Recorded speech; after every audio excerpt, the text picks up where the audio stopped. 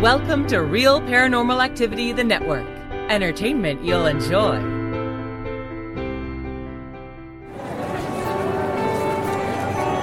You are listening to an RPA production, where people gather.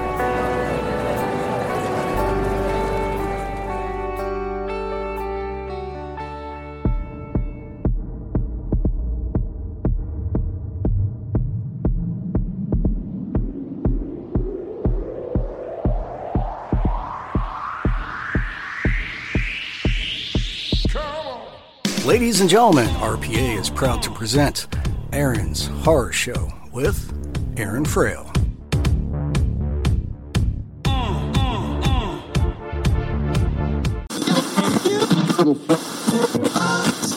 Hi, I'm Orlando Eastwood, director of On the Road, The Search for Bigfoot, and you're listening to Aaron's Horror Show.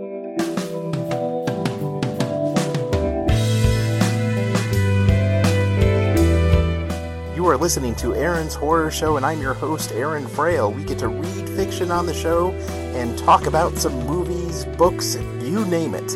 If you like what I do here, please consider supporting the show at patreon.com/Aaron Frail. You'll get some books and other cool stuff for your support. Go ahead and also reach out to me at aaronsHorrorshow@gmail.com, Aaron Horror Show on Twitter, or Aaron's Horror Show on Facebook. Thank you so much for listening, and enjoy.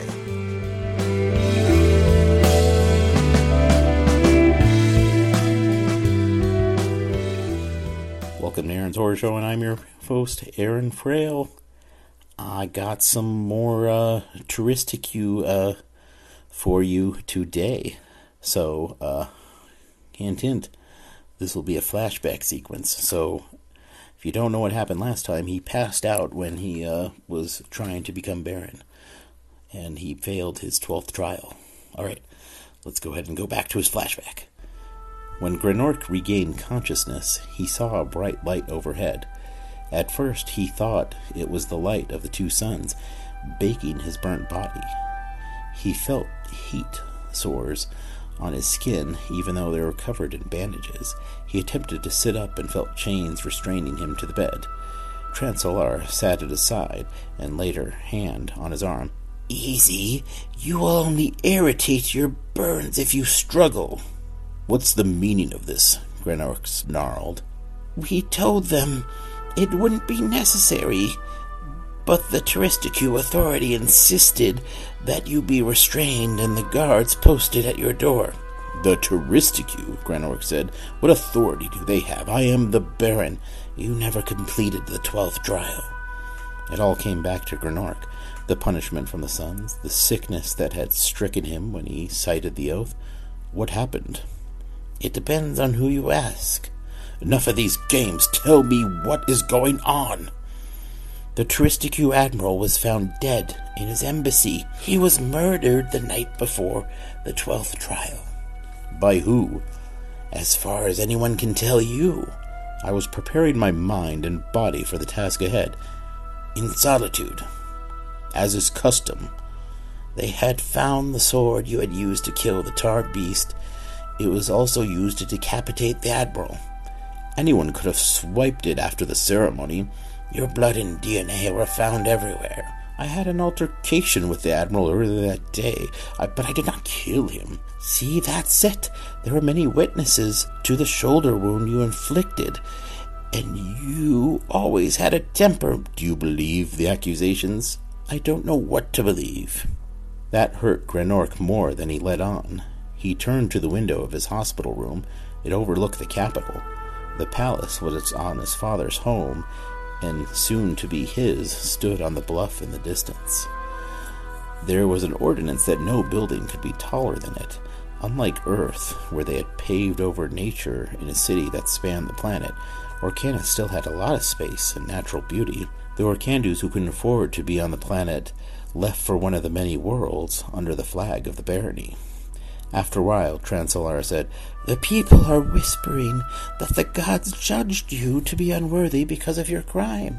"It's a superstitious ritual. You know it. I have completed the oath and training hundreds of times in harsher conditions in preparation for the event. I was drugged.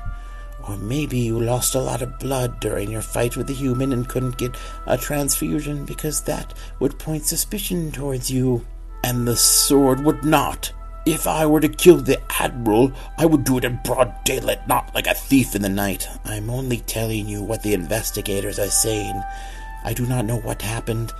I can't say that I know the Admiral was suggesting that you have too much pride in the Orkandu people. Could there be a chance that your temper has gotten away from you? Granork strained against his restraints. It was for the better, because he didn't know what he would have done had he not been chained to the bed. This is my brother's work. To what end? She asked. He wants control of the barony. He has already passed the right to go through the trials. But don't you see? If I fail the 12th trial, I get a chance to try it again in another year when the suns align. In the meantime, he continues to act as proxy. Your brother doesn't want to be in charge. But if I am locked away in a Turistiku prison, I'll never be able to come home to complete the 12th trial. My brother could rule forever, so long as I'm alive, Granork said. That's a loophole. He'll be pressured by the House of Lords for an open right of ascension. The barony will be in chaos for a while the masses struggle for the throne. I did not kill that man, nor did I fail the 12th trial through any shortcoming. What else explains what happened? You're speaking of allegations with no proof, Transalara yelled and lowered her voice. Run away with me. What? I have a shuttle, ready to take off. We can gather our children and leave. There are plenty of neutral worlds that will take us. With my family's wealth, you're asking me to disgrace not only myself, but my children, Granork scoffed.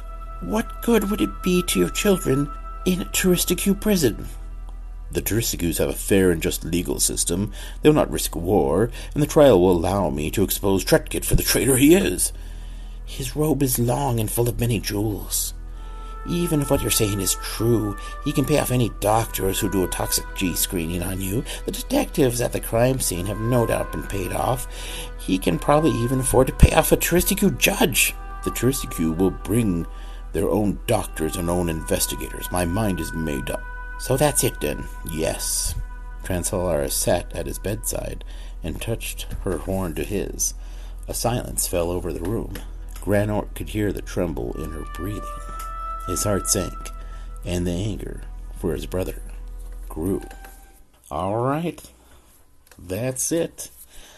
That was the chapter for today's Turistiku. Kind of short, I know. But we'll go back and see what's happening in the present arc of action, where they're going to meet the mysterious employers of the Orkandu. All right. Well, have a good night and or a good day, or good lunch hour, good break. I don't know. Good workout. Are you on a treadmill, elliptical machine? Listen to this. I don't know. You could be anywhere. I listen to stuff while usually cooking dinner, breakfast, stuff like that. So have a good cooking session if that's what you're doing, because who knows how you're listening. So whatever you're doing, may it be good. Good night.